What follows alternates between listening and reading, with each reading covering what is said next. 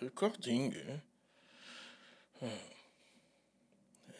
Look at them planes over there, man. They're passing like, oh, yay, Graham is recording. Let's go ahead and just line up to land at Charlotte Airport. 1, 2, 3, go!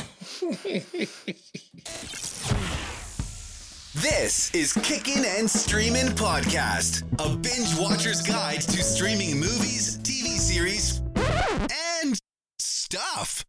Here are your hosts, Graham and Jocelyn. And hello, everyone. Welcome to another episode of Kickin' and Streamin' Podcast. My name is Graham. Of course, with me, the absolutely fantastic Jojo. Hello to you, Jojo, I say.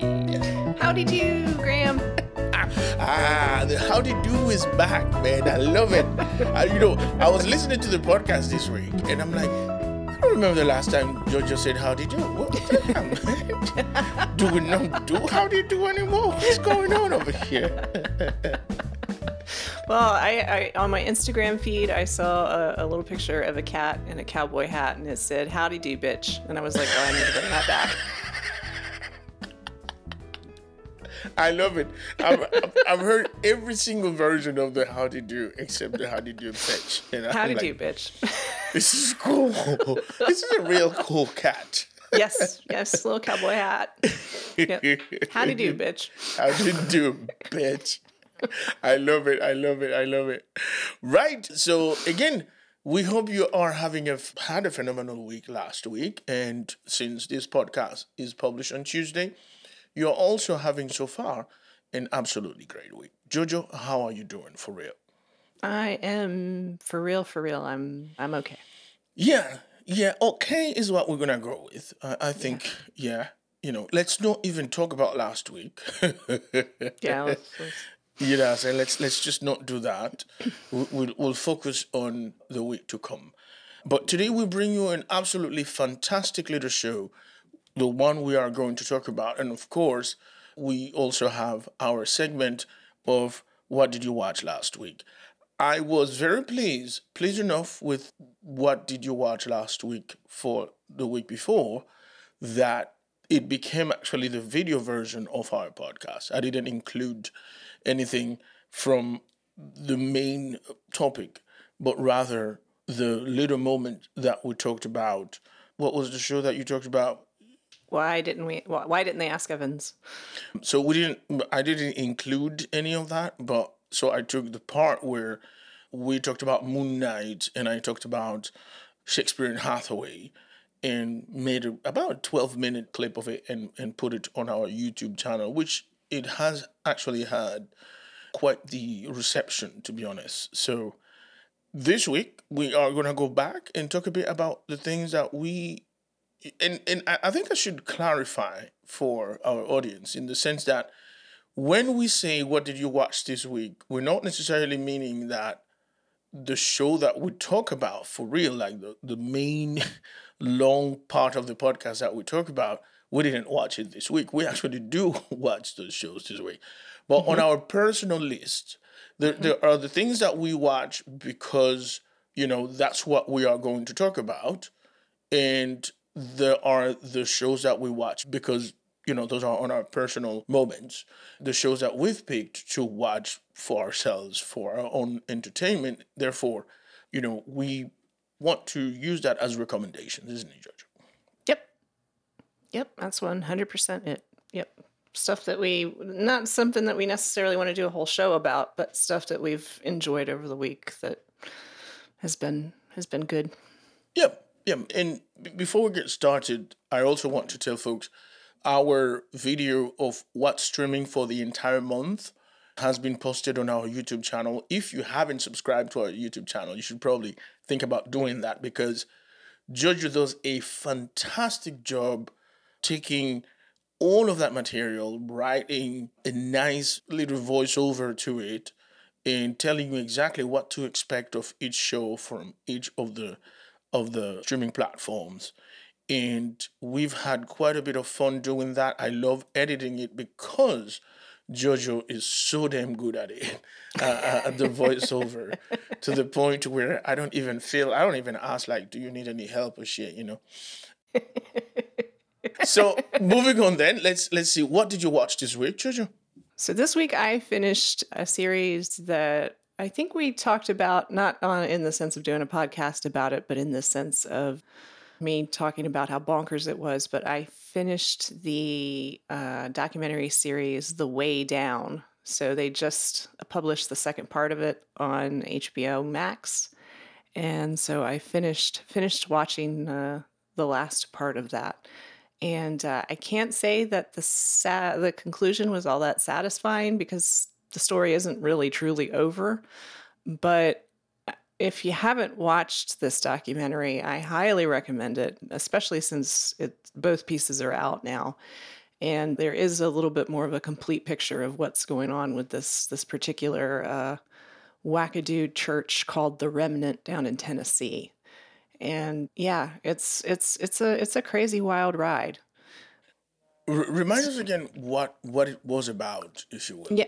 So it's about this woman named Gwen Shamblin who she first started like a weight loss workshop that was mainly held in churches, like church groups, not in the sense of like anything being preached from their pulpit or whatever, but in the sense of something like the women or the men in the congregation would get together and talk about this book. And it was at the beginning, nothing really too crazy in the sense of dieting. It was more like, pay attention to what you're eating, chew carefully, try not to overindulge, that kind of thing.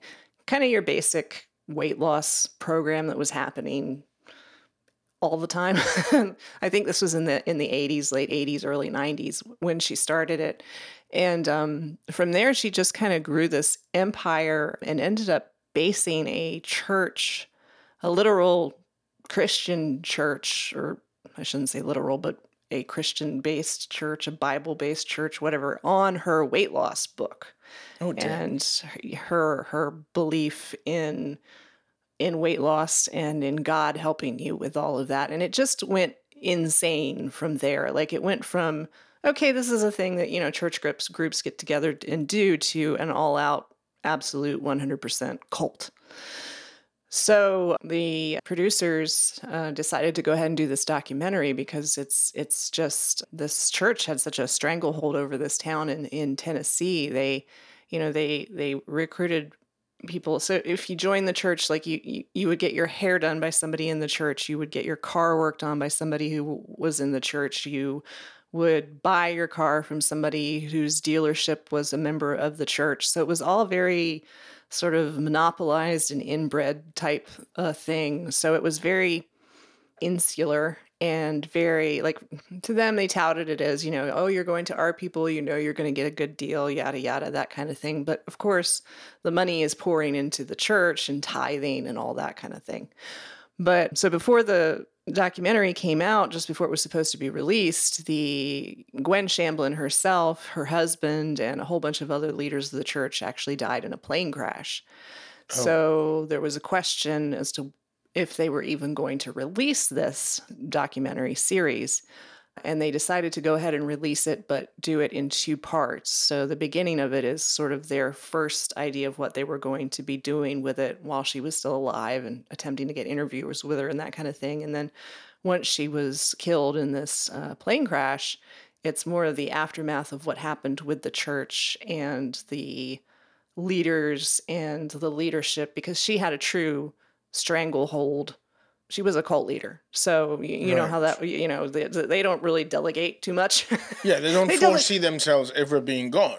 Right, exactly. Yeah. They're going to live forever. So So it was just how the church was trying to restructure and what's happened. And anyway, it's very interesting and very, I think, non-judgmental is a good way to put it, because I think a lot of the documentaries and things that I've seen for people who get involved in this kind of thing sort of seems to be victim blaming, in the sense of, how could you be so dumb as to fall for something like that? Or, why in the world didn't you just walk away? Much like it is with, women who are abused or men who are abused in relationships. But this really goes into the psychology of a cult and how the importance of that can take utmost importance of your life over family, over loved ones, over even yourself. So it's a really really well done documentary. It's not sensationalized, even though the woman herself, Gwen Shamblin, was a sensational person. I mean, she's just insane. When you look up pictures, there's a picture of her, and her hair is like, the higher the hair, closer to God or whatever. But that is actually how her hair is. When you look at it, you're like, this is ridiculous. Like it's a picture of her on the cover of the documentary on HBO, and you're like, nobody. Why would they make somebody look like that? But it's just a picture of her. That's how she actually looked towards the end. So, yeah. So it's a documentary I really recommend, and they just released the second part of it. And like I said, I don't know how satisfying the ending was. It's still ongoing, but maybe they'll do a third part and follow up again. I don't know, but Yeah, good stuff. Like, I don't know. Knowing that you talked about it the first time, I don't know how I haven't taken a moment to actually watch it. But now that the picture is more or less complete, I'll probably will do that now. Yeah, I think that when I started it, I didn't realize it was going to be in two parts. So I don't think I would have started it before if I'd known that they were going to be waiting to release the rest of it. But now that it's fully out, it's good. Yeah, I'm sort of getting fed up with the whole two parts of the same story shit. Like waiting a little bit and stuff. Like this weekend, the second part of the finale of Ozark came out, and I don't even know if I'm interested in watching it this weekend or just just wait. I mean, it's over anyway, so I'll watch it when I get to it. But because I don't see the point of doing 5 episodes here and then I'm gonna give you 7 episodes for the finale. Shut up. It's just let people binge watch whatever they want to binge watch. Yeah. Yeah.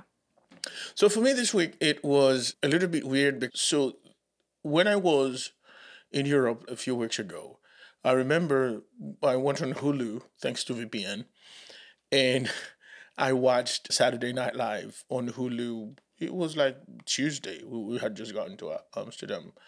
And I saw that the host was Gerard Carmichael, comedian Gerard Carmichael. And, Gerard is a very smart comedian, a dude that has a very different way of making you laugh and very self-deprecating sometimes, but like in a very smart way. So when he was saying, you probably are asking yourself, why is this guy hosting Saturday Night Live? Is he famous? He's like, no, I'm not that famous, And then he said, my name is Gerard Carmichael. I have my third HBO special. And in that HBO special, I came out as gay. And I was like, okay, that's interesting. I'm going to watch this, Gerard Carmichael is a black dude from North Carolina. And not visibly effeminate or whatever, ever given any sign of any ambiguity to his sexuality or anything like that.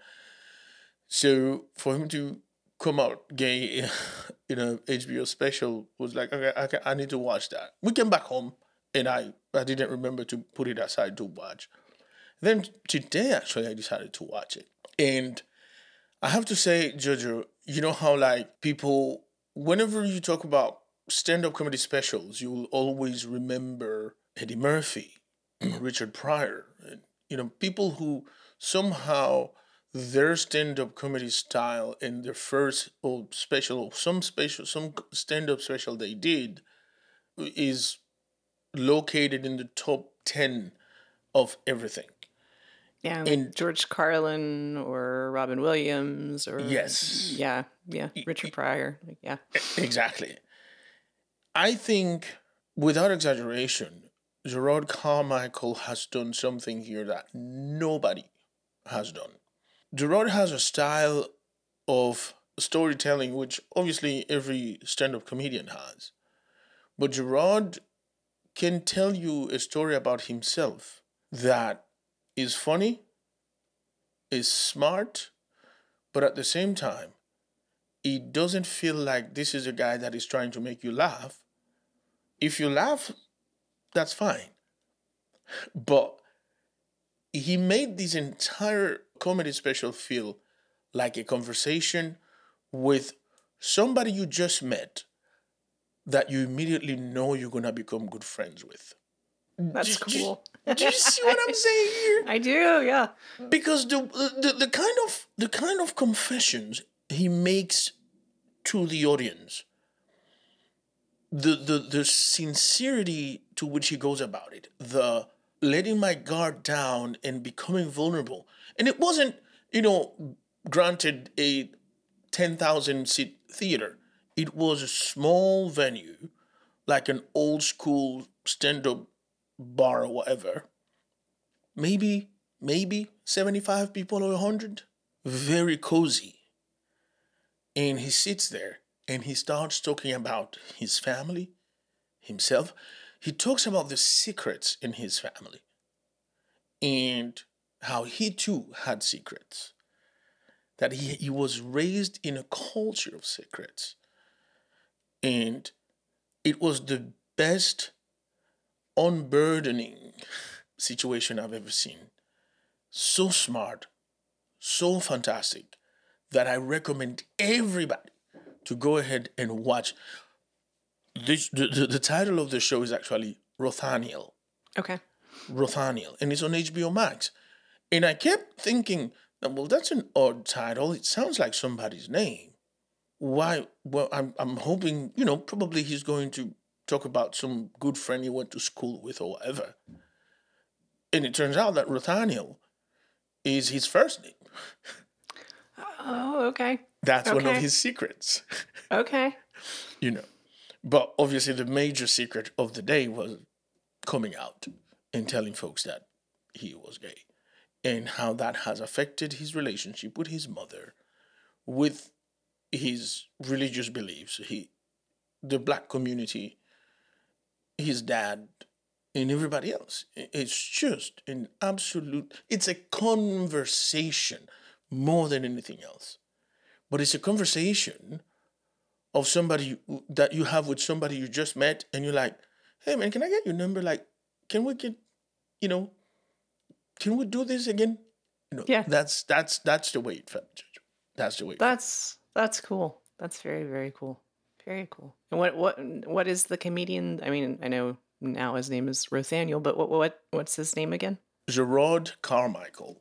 Gerard Carmichael. Okay. It's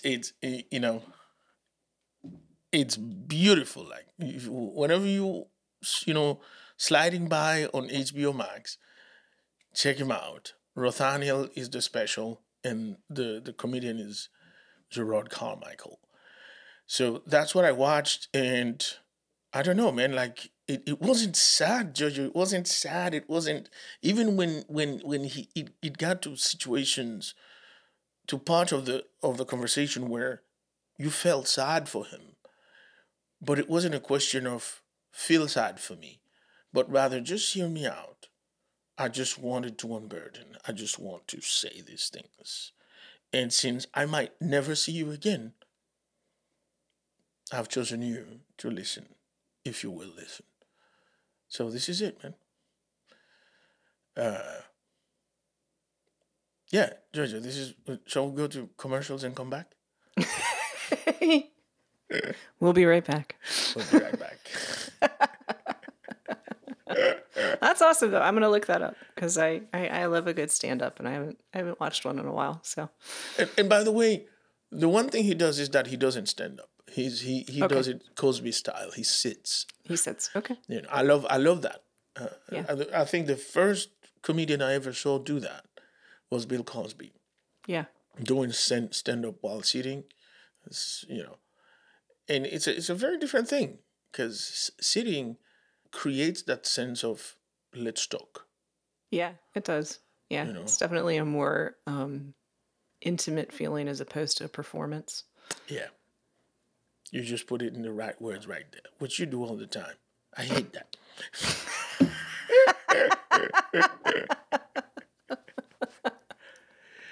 Right. Oh, boy. So let's move on then. This week we are talking about Tokyo Vice, which is also a show on HBO Max. The reason we know about this show, again, is because we have made it our duty to prepare a package for you every month to put on our YouTube channel, where we tell you everything that's coming for the next month in the different streaming platforms. And I do remember Jojo talking about Tokyo Vice in that package. And I was like, it sounds like another police procedural show, whatever. So I'm gonna watch it when I get to it. You know what I mean? That's the way I felt about it. Agreed. Little did I know that this is a really, really, really great show, and I think it's flying under the radar. What do you think, Jojo? I agree. I really haven't heard anybody talking about it. Hasn't come across like any of the feeds I follow for entertainment shows and that kind of thing. So I don't think a lot of people are watching it. I don't really know why. I don't know why. I don't have an explanation for it unless they're also thinking this is just a police procedural and I'll get to it when I get to it. I don't think you can know what this show is about unless you are one familiar with the book or the novel. It was a novel. It wasn't necessarily a book or autobiographical or whatever. It was a novel with certain autobiographical. I think that he actually originally, I'm not sure at this moment, but I think at the time of publication, the author said it was completely true. Right. So I think that's changed a little bit over the years. But I do think that if it's based on, you would know about it, one, if you know about the book, or two, if the name doesn't throw you off, though the title of it, because Tokyo Vice doesn't say anything to a lot of people, because to me, I know that it wasn't saying a lot to me. To me, all I could think of was Miami Vice. Miami Vice. So I was thinking, like 80s jackets and 80s cars in Tokyo. And then the trailer was none of that. So I was like, okay, I don't know what this is. And so I'm not interested. Yeah. Which is dumb, but that's just how my brain worked. A glimpse inside the dumb American brain. That's exactly how all of our brains work. Because the fact is, because there is the antecedents of Miami Vice, the first thing that occurred to me was, maybe this is a knockoff Miami Vice as Tokyo Vice. Like that's what I'm gonna go with. Dumb as it may sound, isn't it? Yeah, no, that's and I, when the trailer came out and it wasn't all like, pastels and neons and fake palm trees in Japan or whatever, I was like, okay, it's obviously not what I thought it was going to be. Because honestly, the name to me sounds like it could be sort of like a future apocalyptic type show. You know what I mean? Like one of those like set in 50 years in the future where everything is a robot and, you have I don't know. It kind of seemed like it could be that to me, but it's obviously not that from the trailer because it's set in the past. The very recent past. But. So, yeah, I mean, it took my reading the synopsis of the show a bit more to kind of like, okay, maybe I want to see this, especially because of the fact that it says it's loosely based on that book by, what's his name, Jake Adelstein. So, Jojo, with that said, I think we have come to the point where you tell us what the show is about, ain't it? It's my job. Okay. So this story is about this, again, as you said, based on the book, which has a little bit of controversy behind it, but a journalist who was in Tokyo in the late 90s, early 2000s. The story of him joining a very prominent Japan, very well-respected Japanese newspaper, even though he's an American, and he is the first foreign staff member they've ever hired. And so he kind of proves himself on the team as being a good reporter, as following down leads, as being very dedicated, as being, trying to get the right stories, and ends up becoming a crime beat reporter, but a little bit more than that in the sense of being almost like an undercover story type with the mob situation in Japan. So that's pretty much what it is about. It's kind of like a cop show, but at the same time you have the journalistic aspect of it. And then it has a lot of style and a lot of panache, if you will. And it's shot completely in Japan. First American series completely shot in Japan, from what I understand. And it's a very good and very interesting show. Yes, I think both you and I have really been mesmerized by the stylistics in the show. But again, it's a show that is 100% shot in Japan. You sort of expect that, but there is a touch of magic to it that makes everything you watch, everything you see here, beautiful in a way that you have to imagine, is there a lot of money invested here that is making this happen, or is this really a question of the director's style, the photography director, the director himself, the producers? Because there are a lot of reasons to like this show. One, because it's an incredibly interesting story. It's a story that highlights a little bit of, you can see it two ways. It could be a lot to take in terms of American bravado, because going to another country and going after people that are deemed untouchable for a number of reasons, but also disrupting the order of things, it's a very American thing to do. I'm not going to lie. I suppose it is, isn't it? Yes. Yeah. Yes. Let's send a white dude over to fuck everything up. And so, again, that heroism, based on the way the book was written, a lot of it has been challenged. We have to say that over the years, the veracity, to a certain extent, of the things that Jake Adelstein wrote for this book have been challenged. So it sort of reminded me a little bit of the controversy with Roots. Over the years, the credibility of Alex Haley kind of like took a couple of knocks, because a lot of the things that he claimed were true were just figment of his imagination. Yet the approach that the book itself made to Black literature hasn't changed. It doesn't devalue what Roots signifies to African American literature and American literature for that matter. But some of the things that were claimed to be true or to have happened, eventually history showed that didn't happen. And I think that's the case here with the writings of Jake Adelstein. What have you found out about this, George? Yeah, from what I've been able to read, is he very much is staunchly defending himself in that everything he ever wrote is essentially the truth.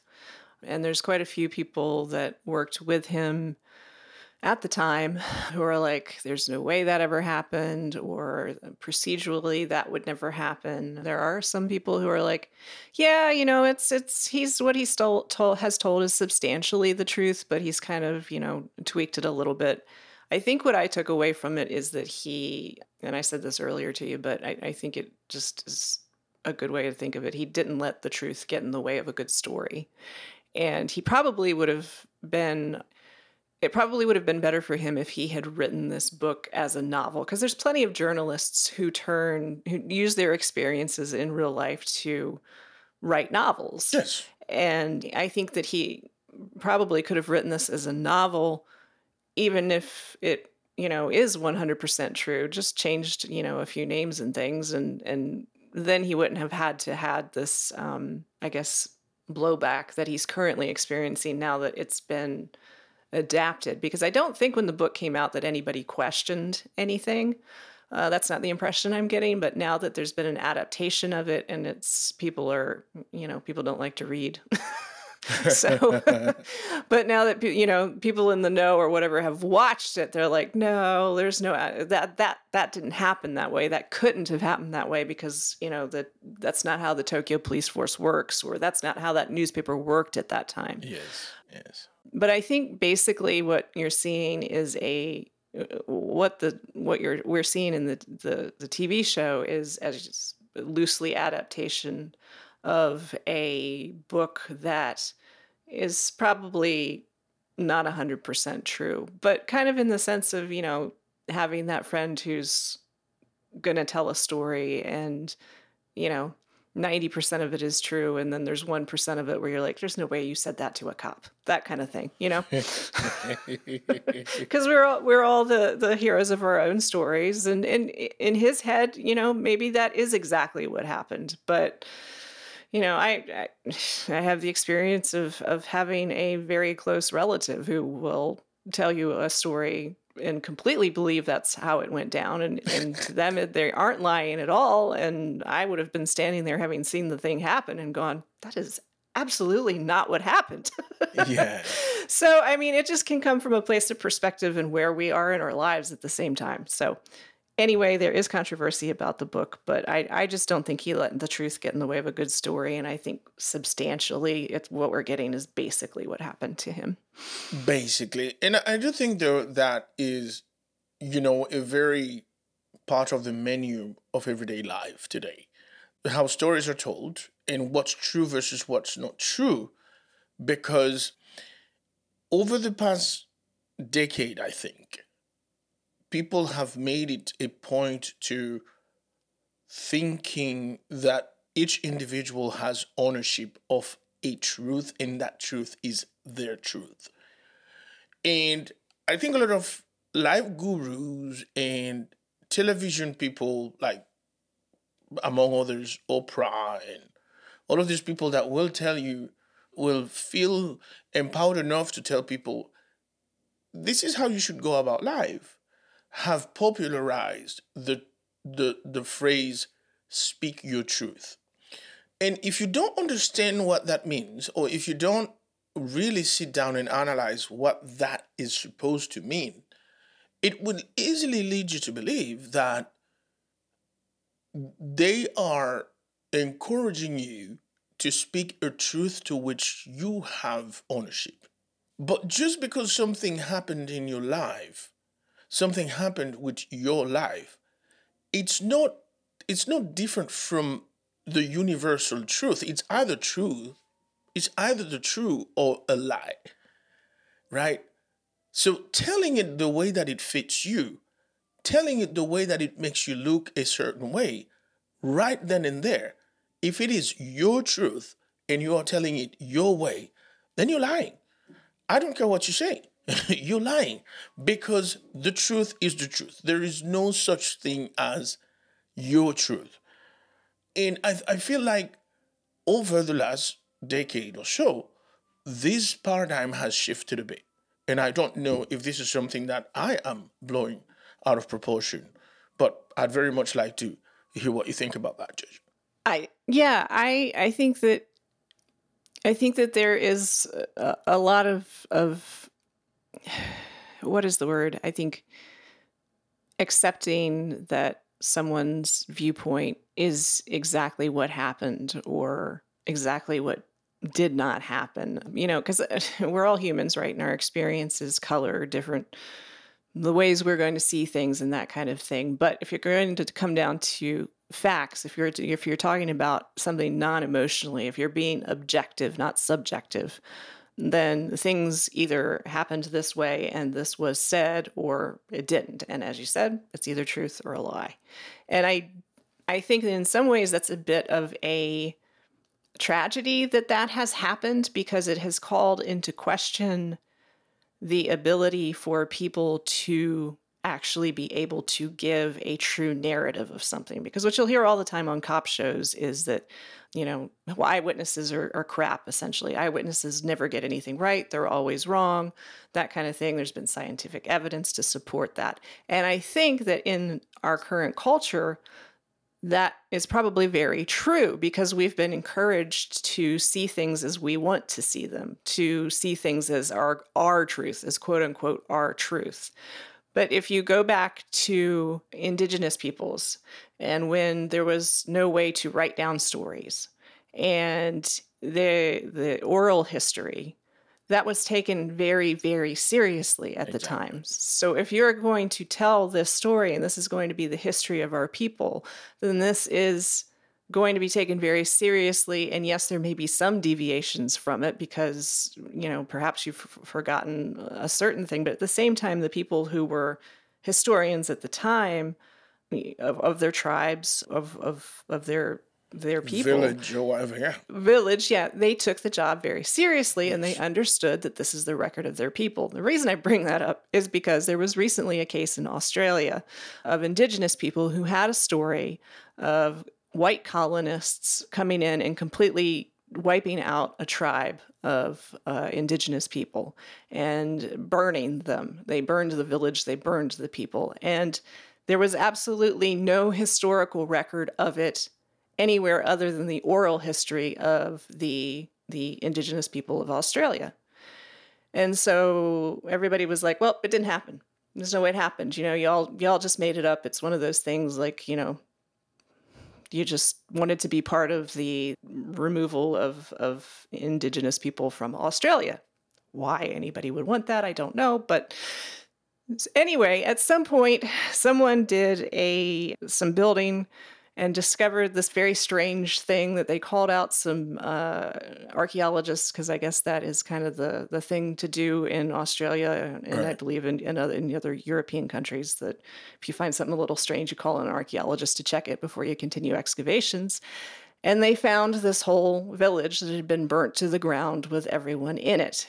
And then when they started doing more research, they discovered that pages had been literally removed from paper annals of the town, of the dates that were exactly the dates that had been handed down from generation after generation verbally through the tribe that this had happened. So then, boom, you have, not only do you have, so history, quote unquote history, had erased this, white history had erased this from happening, but the verbal history of the indigenous people was the truth. So anyway, my whole point being, my very long tangent there, is to say that I hate the fact that seeing things through your own lens and having your truth, quote unquote, has ruined eyewitness accounts, that there's no way to be able to trust that now, when it used to be the understanding of this is a very important thing because there's no other way to tell this story, so I have to remember exactly what happened and the way it happened. Yeah. You're absolutely right. Oral history has existed long before scribes existed. And so it was through storytelling, it was through the passing of oral history that most of what we know. What is preserved today on paper at one point was only told based on from mouth to mouth, so word of mouth, to put it that way. But I like the fact that you actually went and gave this account of what happened in Australia, because if conservative lawmakers succeed in this country, I think probably in the next 50 years, there will be the notion that slavery never happened. Yeah. And I know, like, we should be talking about Tokyo Vice, but I think the reason we're focusing on the truth and what's true and what's not true is because, apropos of the story you just told, the same thing has happened in the United States, in that during reparation after the Civil War, the entire country had agreed. What happened was terrible. It was a terrible chapter in our history. And we are going to document it that way, and we are going to tell the stories this way. And about 90 years ago, the South decided, through the creation of the Daughters of the Confederacy and other movements, to retell the story of the Confederacy and the Civil War in a way that placed the South in a better light. To the point where you still have today people that view Confederate statues as heritage.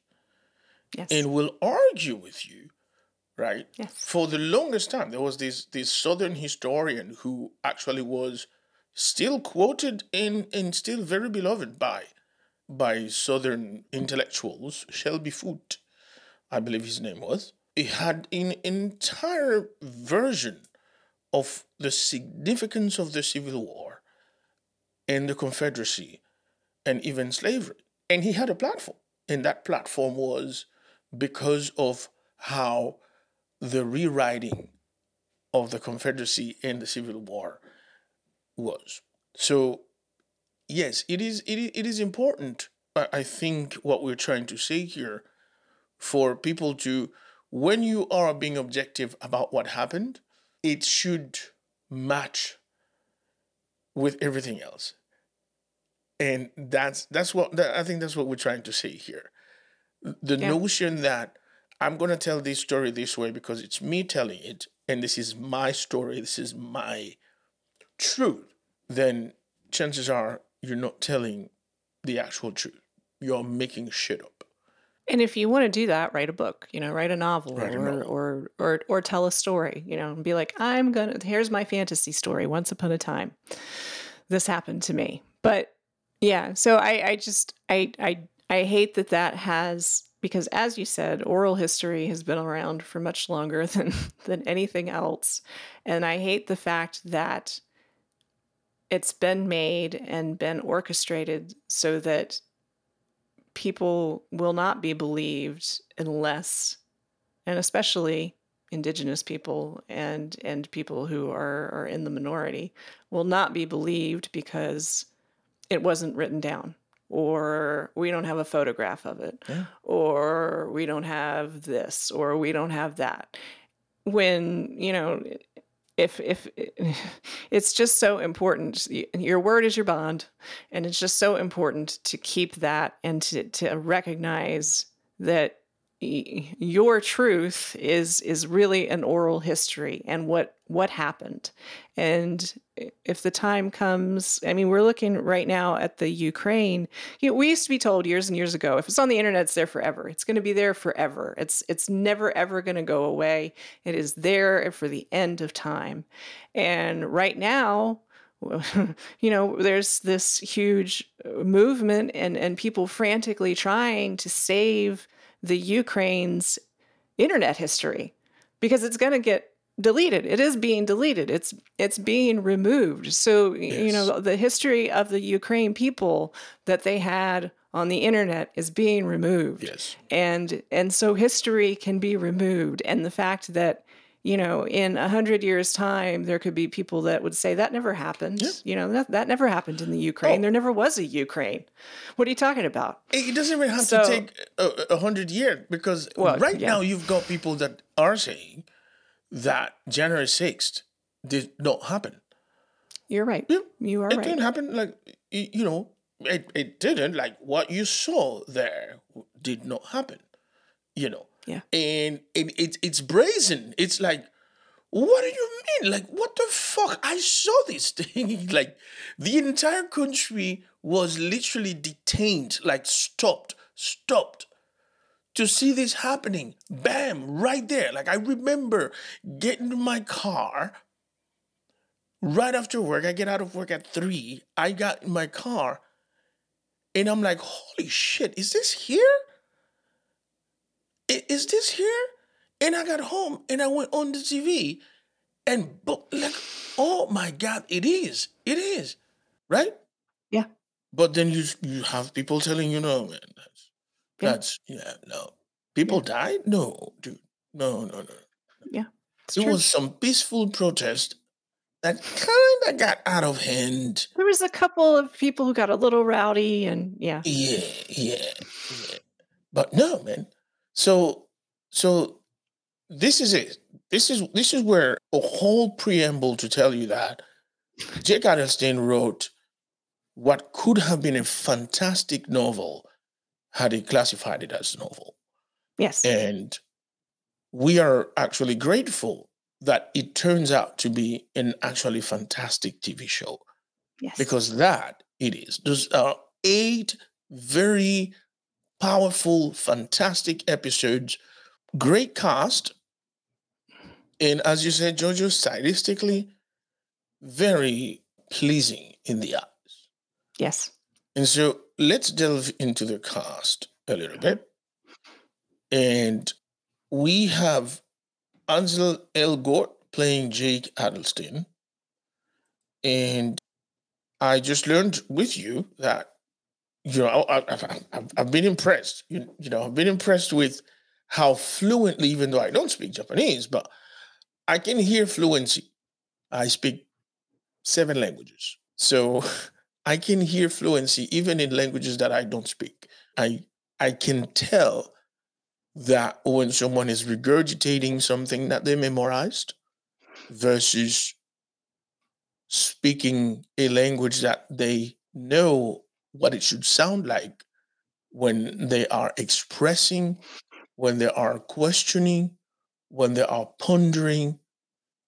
All of these things you can get when you when you observe someone speaking another language. And Ansel Elgort as Jake Adelstein has impressed me with his Japanese. So tell us the story about how he came about speaking Japanese, Jojo. So what I read and saw a snippet of an interview with him saying is that he signed on thinking that he was just gonna have to memorize, like, phonetically a few phrases of Japanese. He either didn't understand or genuinely didn't know that he was going to be speaking Japanese throughout this whole series. And so when he found out, they were like, "Oh no." And maybe it was a decision that came later on down the road, I don't know, but so he found out and got immediately enrolled in very immersive, intensive Japanese language courses, and he said that he was studying at least 4 hours a day, just having the language of Japanese hammered into his head, and he is fluent now in writing, in speaking, and in writing Japanese. So I can testify that to be true. And here's the reason why. A lot of people ask me, how do I learn language?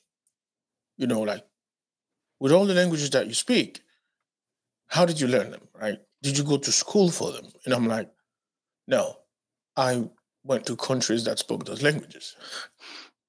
And so I told someone one time, do you want to learn Spanish? Yeah. Well, move to Costa Rica, move to Puerto Rico, move to Dominican Republic, move to Spain for 6 months. And I promise you that you will learn Spanish. And they're like, in 6 months? And I'm like, yes. Because communicating is a basic necessity. And when you are somewhere where the language, when there's a language barrier, if you immerse yourself, if you only allow yourself to be spoken to in that language, then you will have to communicate back. So it won't take that long.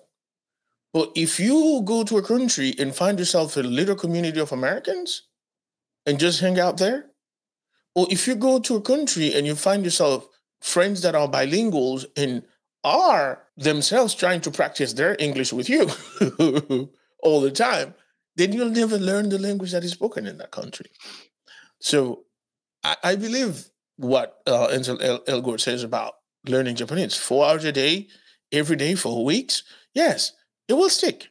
It will stick, and you will speak. And he's done a fantastic job speaking Japanese. I think too, and I saw some interviews with the rest of the crew, and most of them do not speak English. So, I think that to be able to, and since it was filmed entirely in Japan, I think that that was probably also another kind of immersion technique for him Yes. too. If everybody around you, except for possibly the director and the camera operator, the camera crew is speaking Japanese, then you better you better start swimming fast. Yeah, man. Yeah. Yeah. And you want the job. I mean, this Yeah. is a fantastic project, and I'm glad that he got it and he's doing it. Because I think he's the proper Jake Adelson in this one. I like him Yeah. for this Yeah. role. He is. He's good in this. I know that there's some controversy around him and his personal life. I don't know how much of that has ever gotten resolved. Yeah. So I don't know anything about that, but I have to say that, I've seen him in many things. He was very good in Baby Driver, and he's very good in this too. I haven't watched West Side Story, so I don't know, but Yeah, I haven't watched that either. I won't watch it. I probably won't either. No. And by the way, folks, you've heard me talking about musicals, so I am a musical guy. I'm a guy of the musicals, right? But West Side Story, yeah. I saw the one made in the 50s, so to me, I think we had this discussion before. It's a story of its time. So Yes. It didn't need to be remade. I don't know that it needed to be remade. I'm happy for the people who've won Oscars, whether Ariana DeBose and all of those folks. Yeah, man, you did a great job and whatever. But you know what I'm saying? Like, this is not one that needed to be remade for me, at least. Yep. So one of my favorite people on earth is Ken Watanabe. Mine too. Yes, I love him. As soon as he walks into the scene, I was like, yes, Ken Watanabe. He's so good. He is so good. I love Ken Watanabe, and I can't get enough of him. And he's matured. He looked like an older Japanese gentleman now. He does. And you still have the same love for him. Yes. Yes. So although I I was do have happy to to see him say, here. I do have to say, I looked at my husband and was like, Ken Watanabe got old. That wasn't supposed to happen. I know. You get like that, man, when you see some of the people that are your heroes and then you don't see them for a moment and then all of a sudden, man, you're like, oh, wow, they've aged, but still love you, man. You know what I mean? Like, I still love you. So Ken Watanabe is Hiroto, what is it, Katagiri? Yep.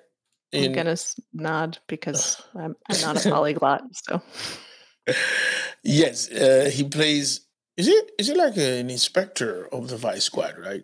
I think so. Like, what would be the equivalent of that in a different, American or British? I think he would be the inspector, or maybe chief inspector. Yeah. But his relationship with the character of Jake Adelson is really endearing. It is. There are two little girls that play his daughters in this one, and I can't get enough of those two little girls, especially when they busted out singing before falling asleep, because it reminded me of how much kids remember things that they need to do when it's time to go to bed. When they're trying to stall.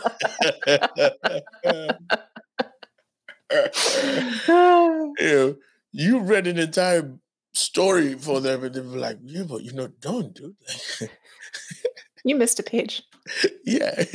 So can we sing now? No, dude, no. You're going to Jamal had all kinds of things he needed to tell me. Like, dude, you don't even know much.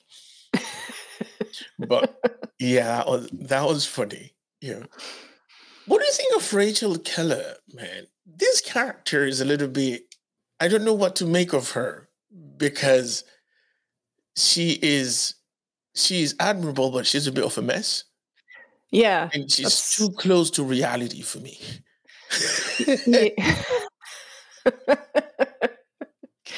Yeah. That's a very good synopsis of the character that she plays, and I think is a testament to Rachel Keller. I've watched her she was in Legion. She played the character Sid in Legion, and she was just in a couple other things that I watched recently. Oh, she was in the Dirty John series, but she played Lisa Colkenna in Dirty John. But I think that she is a very, very good young actor and is, I think, a little bit underutilized because, Yeah. and I don't know why, but I think that she has a lot of talent, and I think that there are more roles that could go to her that she could bring a really interesting depth to Yes. Yes. because she's very interesting to me. She's not a California native like a lot of starlets. She's from Wisconsin, I think. Yeah. So Minnesota. yeah, Minnesota. Okay, one of those cold states with lots of snow. Yes. Yes. So I'm really enjoying this character because as soon as I saw her, she reminded me, I come from the world of Caribbean resorts and stuff, and I started working in entertainment within the resorts, sports and entertainment. So by day, I was the guy on the beach organizing volleyball games and kayak races and sack races and stuff like that. And at night, I was the dude on stage doing all kind of nonsense. And the team that I used to work with, we did a very similar job than what the Rachels of the world are doing in Tokyo Vice, which is basically sit and be friendly with guests and make them feel at ease at home. Well, it was an all-inclusive hotel, so they didn't need to consume a minimum of anything. But you were literally hired, like we're the only part of the personnel that was there to be friends with the guest. Like it wasn't the same relationship with the guy at the reception or the waiters in the restaurants or anything. We were literally their friends, and it was a very personal thing. And she reminded me of that. She reminded me of girls that used to be colleagues and co-workers that I met many years ago. And those little personal messes that she has going on are the same types of drama that I used to experience, except that back then they all thought I was their therapist, and so I had to know about it. You know what I mean? They all thought I was their therapist, and they would come to me and like wake me up in the middle of the night and stuff, crying about stuff, and I'm like, yeah, dude, I'm kind of sleeping and I was kind of drunk and shit. So can we talk tomorrow? So yeah, I love this character. I really love it. That's interesting to me because I didn't know that about resorts. I didn't know that was a thing, and I didn't know about Japanese culture that there was places that you could go to just essentially have a friend to drink with. Yeah. And I find that really interesting and sort of it's like sort of disturbing and endearing at the same time. Yes, because if you're not familiar with that, it sounds like escorting. Yes, that was my first thought. I was like, Yeah. "Was this what is this?" And so Yeah. I actually looked it up. I Googled it and was like, "Oh, okay. So you just go there and you essentially have a friend who sits and drinks with Yeah. you. Okay, that's neat, but also weird." It is weird. It is mad weird. But That's one of the things. Like in resorts, you have these people that seem that they're there all the time. Because I remember one of the question I got asked the most is, "When do you sleep?" I'm like, "Nigga, I just came from my room. I was sleeping." Like, but when you're in a hotel for 8 days or 7 days or 2 weeks, and you see the same people around all the time, at some point you be like, "Are these motherfuckers being forced to work here?" You know what I mean? right. But we did get our free time. Blink twice if you need help. Some people would approach it with that kind of concern, like, do they pay you here? Is the pay good? Like, you can tell that they're trying to ask you, like, yeah, blink twice, man, if you bring health against me. But yeah, My, it's just cultural differences. It's interesting. of course, yes. My favorite character here is Mhm. Sato. This young actor's name is Sho Kasamatsu. I had a feeling that that would be your favorite character. This guy is, I'm telling you, I have a thing for this soul impenance kind of thing. And he is a guy that he expresses a kind of sadness even when he is dancing on the floor and having fun. And I love that. I love everything about this character. So this kid is going places, by the way. For me, he is one of the best actors in this bunch. One of the best. I saw an interview with the director, and he said that he saw the audition tape for this actor, and in their interview with the director, he said something like, "I saw his audition and thought, holy shit, I've found the Japanese James Dean." That's big. That's big. It's big. Big. Yes. This kid is amazing. Let's see, how old is he? 29 years old. But what a good little actor. And then my favorite second person, of course, is Rinko Kikuchi as Emmy. Emmy is cool. I love this character. Emmy is very cool. She's badass, more badass than you can. Like, to be a female and badass in Japan is a big ask. Yeah. Even a big now, and ask. especially, 20 years ago and in the past. Yeah. But yeah, and she introduces herself instantly as a badass. We are Yeah, man. introduced to her as a badass, and I love that. Ooh, She yeah. lays down the law right away, Right away. which is how you have to do it. It's unbelievable. I loved it. I love it. A couple of people, Hideki Ito as Miyamoto. There's something. This guy this guy screams Hollywood. I don't know why. Out of all these Japanese actors, he is the only one that seems like the Hollywood type to me. I think by now we can call him a corrupt cop, right? I think so. Yeah. Miyamoto. Yeah. But he's got a je ne sais quoi of Hollywood to himself. Yeah. You're right. Yeah. You're right. I don't know. Yeah, as you said, I don't know what, but it's there. Yeah. Tomohisa Yamashita plays Akira, who is the sort of like the quintessential Japanese gigolo. And I hate his character. I fucking hate his character. The moment he was introduced, I hated it. Because, first of all, he doesn't know what he's doing. The character. I'm not saying the actor. The character. He doesn't know what he's doing. So Right. That's not the right way of doing any of that.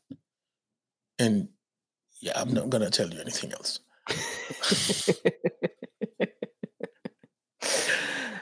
I will not tell you anymore. So you got to get me drunk one day and I'll tell you. Completely shit face. Yeah. Then I will tell you some things. But so who else has called your attention here? Let's see, there was the actress who played Samantha's friend, Polina. Ella Ella. Rumpf. Yeah. Yeah, she's French, which I'm surprised by for whatever reason. But yeah, I thought she was good. I haven't seen her in anything else, but so here's what I think. I think though she was born in Paris, the fact that she has Swiss nationality and she's so masterful at that Eastern European accent, yeah, and based on her looks, I do think that she might well be Slavic for real. Okay. either Serbian, I mean, of descent, by the way, either Serbian or actually Slovenian. Because it was the same thing with Tatiana Maslany on Orphan Black. Though Tatiana Maslany mastered so many good accents on Orphan Black, but when she played the Russian one, the Russian sister or whatever, she was too good, and I was like, yeah, she's got it. She must have been raised with some of those women. You know what I mean? And with Ella Rumpf, I don't know that for a fact, but I do think that she was too good with that accent, with the behavior in itself. Like, Yeah. there's a way that Slavic women comport themselves. It's sort of a sweetness mixed with a bad acidness. Do you know what I mean? Like, Mhm.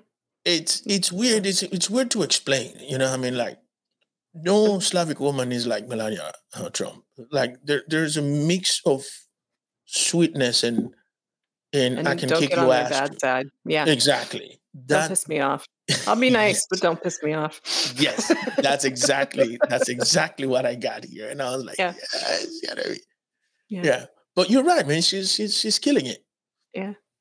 I don't know if we get to see her in the second season, you know. But yeah, she was dope. Yeah. Ayumi Ito played Misaki, and I feel bad for her, for the character that's sort of like the lover to Tozawa, because Yeah. Tozawa is an animal. Yes. This character is yo, that dude is a beast, and I don't mean that in a complimentary way. The character of Tozawa is really, really a terrible person. He's scary, and you should be afraid of him. Yes. Yes. No, it's none of the I don't know, bravado or anything. It's yeah, he actually can Yeah, do like you harm. which is why I'm a bit skeptical about Jake's brazenness addressing this dude. Like, hey man, nice watch, dude. Do you see this guy? Yes. I mean, come on, man. Yes. Would you really, really like try and talk to this dude? I don't care how ballsy you are and how Western you are, man. Like, there's some people when you see them, you're like, let me just don't fuck with this nigga. Yeah. He's Let not me gonna do that. move 3 steps this direction and around, and I shall give you your proper respect and keep you as far away from me as possible. While Yeah, again respecting you, but respecting the fact you can probably rip my head off with one hand. So, we're gonna go with that, you know. But I'm missing some people here because the guy that plays Tozawa, I don't have them. Do you have it? I do. Ayumi Tanita. I He don't. has. It looks like he's mostly been really in just Japanese series. So It's weird that he is like playing the lover of somebody that has the same last name as him. But this dude is good at this. Like, even in his headshots and shit, he still looks like he could bite your head off. Mhm, Like, out of character and shit, he still looks like he could bite your head off. Yeah. mhm. Yeah. So mad props for him, man. Yeah. And 47 years old. Yes, his name is Tanida Ayumi. You know, keeping in mind that in Asian culture, last name comes first. So um, Watanabe would be Watanabe Ken. You know. Yeah. So overall, this is a fantastic little show, and we're still asking ourselves why aren't more people talking about it? Yeah. And if what turns you off is the fact that there are some inconclusive complaints and accusations against Ansel Elgort, I don't know. It's your prerogative, but this is a show that deserves to be watched. You know, Yeah. so I would say take it for what it is. No, Yeah. Yeah. I agree. I mean, I think at some point you can, and this is just me, but I think at some point you can separate the work from the person if it's something as, I don't want to say non-important, but it's a TV show and he's an actor, he's not your state representative or, Yeah. making any rules that are going to affect your health care or, Yeah. your right to procreate or not procreate as you see fit. So I think at some point you can kind of separate those, but that's just me personally. And this is already made. He's already been paid for it. So it's Yeah. already out there. Might as well watch it. Right.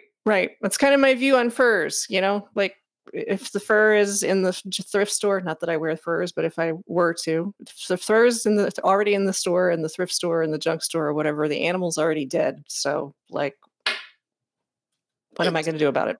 Yeah, I've been asking the question like, do you still listen to R. Kelly? And I'm like, I never did. So, I mean, it's not because of what he's done, what he's accused of. Is I never found R. Kelly's music appealing, so I don't listen to it. But it ain't got nothing to do with that. But do I agree with? Don't listen to R. Kelly's music and shit. I don't know, man. That music is already made. That's exactly what you're saying. Yeah. Do you know what I mean? Yeah, it's already made. The money is, I already have a subscription to HBO Max. I didn't get it specifically to watch Tokyo Vice. So it's all the same. Yep. It's all the same. Y'all will never listen to this podcast if you know some shit that I've said or done. You know what I mean? Like, but again, these are some shit that I've said or done 20 years ago that I would never dream of doing today. And I'm obviously, when I look back, I'm completely ashamed of those things. And I'm glad that I've grown out of all these phases and these thoughts or whatever. So I think it's proper of every human being to. It's part of the process of growing. Yeah. It's a part of being. We didn't come out perfect. We didn't get formed by perfect people. We didn't get our world wasn't perfect when we grew up in it. And so I don't know. I just think that some people are incorrigible and should not be forgiven. But if someone's making a genuine apparent or a genuine, process and trying to be a better person, that we should embrace that. And then call it a day. Yeah. And then call it a day. Which is what we're going to do now. We're going to call it today, but we want to encourage you folks to go to social media and find us. We are on Twitter and Instagram, Pinterest, and Facebook. We have a Facebook group that is growing steadily. So Kicking and Streaming, all you have to do is look for Kicking and Streaming. And you'll find us. Give us a follow there. You can find Jocelyn on Instagram, which is exclusively, those podcasts that you can only listen to on Spotify? Jocelyn you can only find on Instagram. That's right. It's the only place I exist. Yes, ma'am. And what do they find you under what handle, Jojo? KNS co-host. That's what she is. KNS co-host, man.